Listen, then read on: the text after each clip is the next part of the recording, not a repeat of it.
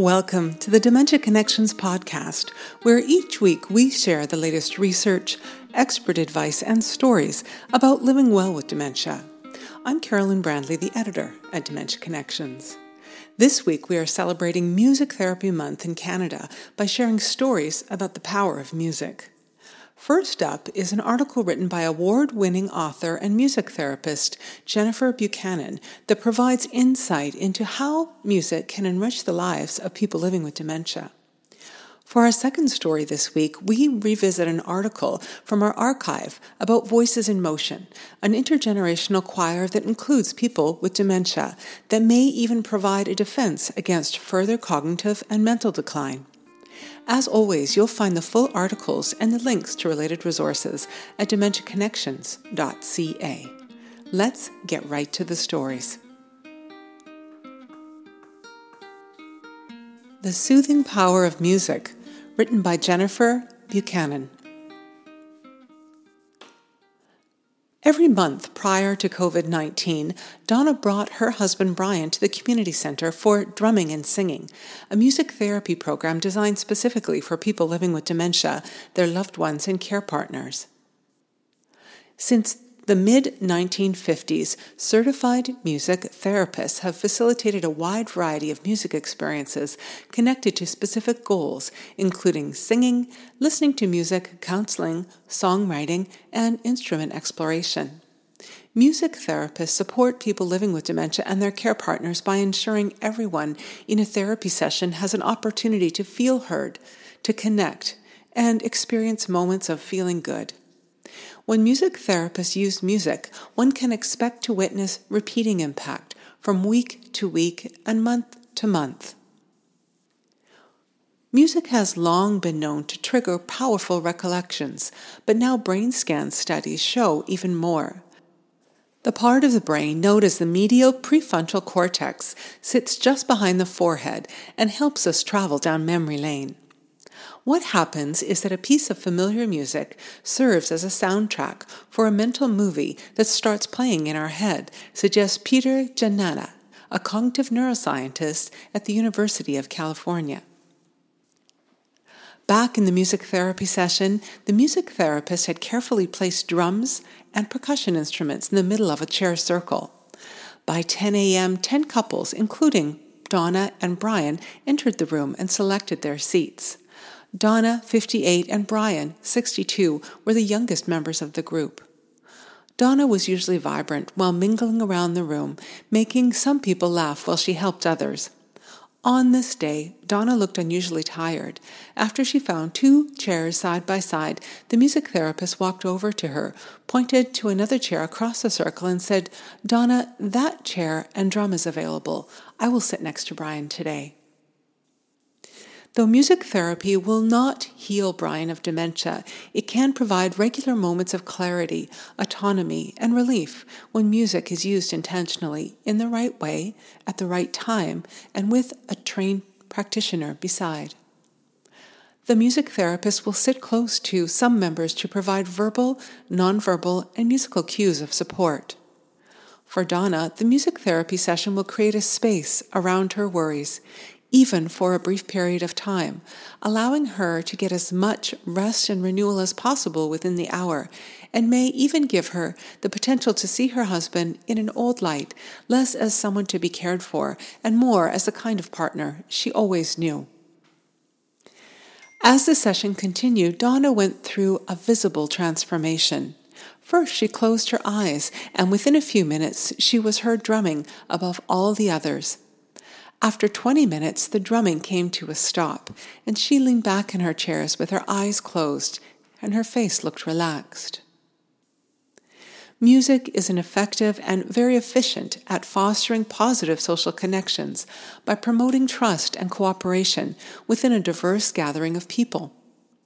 Dr. Alan Harvey puts it this way: in a group context, music-related activities encourage the formation of bigger social networks, help to define cultural identity, and may represent a safe haven in which individuals can interact and share experiences.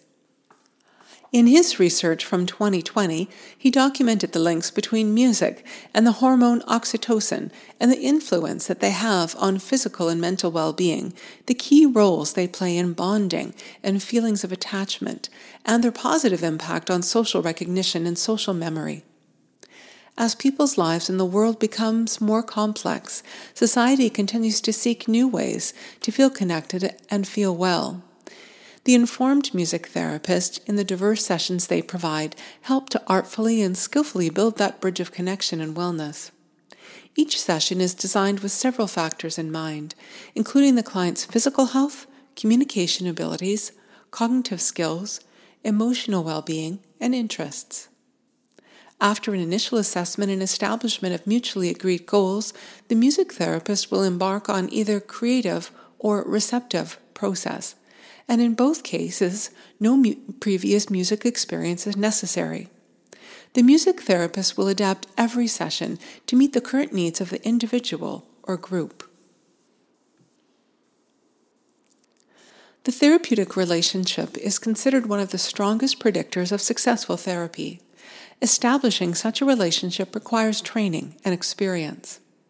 American psychologist Carl Rogers defines a helping relationship as a relationship in which at least one of the parties has the intent of promoting the growth, development, maturity, improved functioning, and improved coping with life of the other.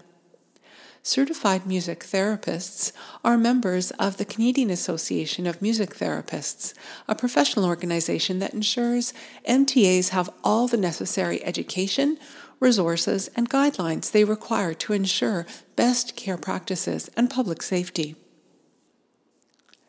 After the drumming stopped, and there was a brief moment of silence, the music therapist picked up their guitar and strummed a few chords, leading into a song both Donna and Brian loved. Brian sang every word, frequently looking at the therapist in the eyes with a warm smile of recognition.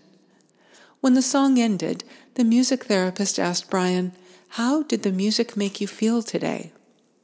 As Donna took a deep breath, ready to answer for him from across the room, Brian smiled knowingly and said, "Music makes me happy." Finally, Donna released an audible breath of relief. To see the full article and to learn more about music therapy and the Canadian Association of Music Therapists, please go to dementiaconnections.ca. Voices in Motion, written by Yuki Hayashi. If you've ever felt the electricity of joining with others in song, you'll understand the appeal of choir.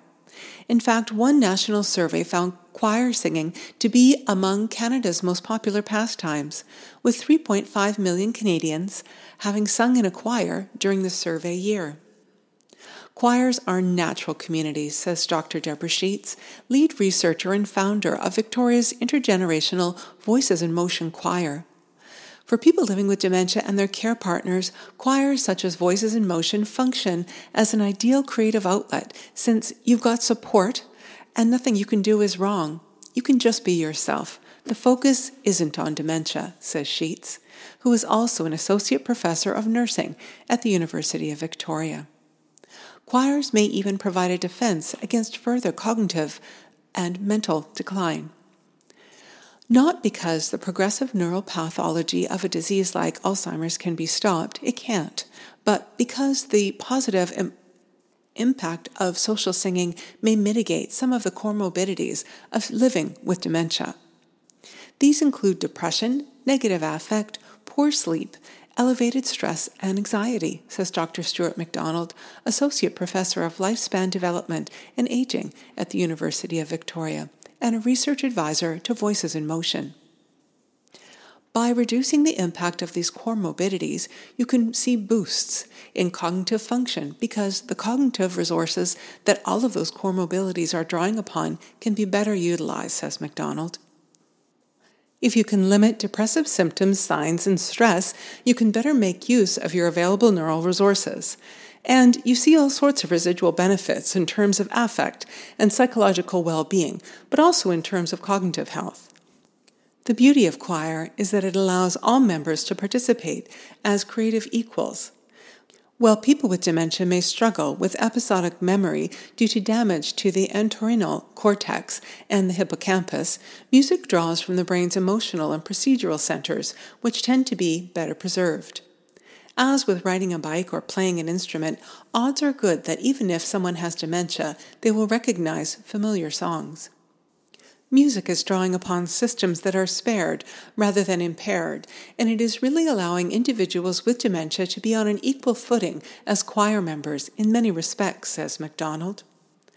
Participants also learn new songs, including those in other languages, under the guidance of a choir director, says Dr. Sheets, who believes the program reduces the stigma of dementia by challenging perceptions that people may have that once you have dementia, it's all about decline.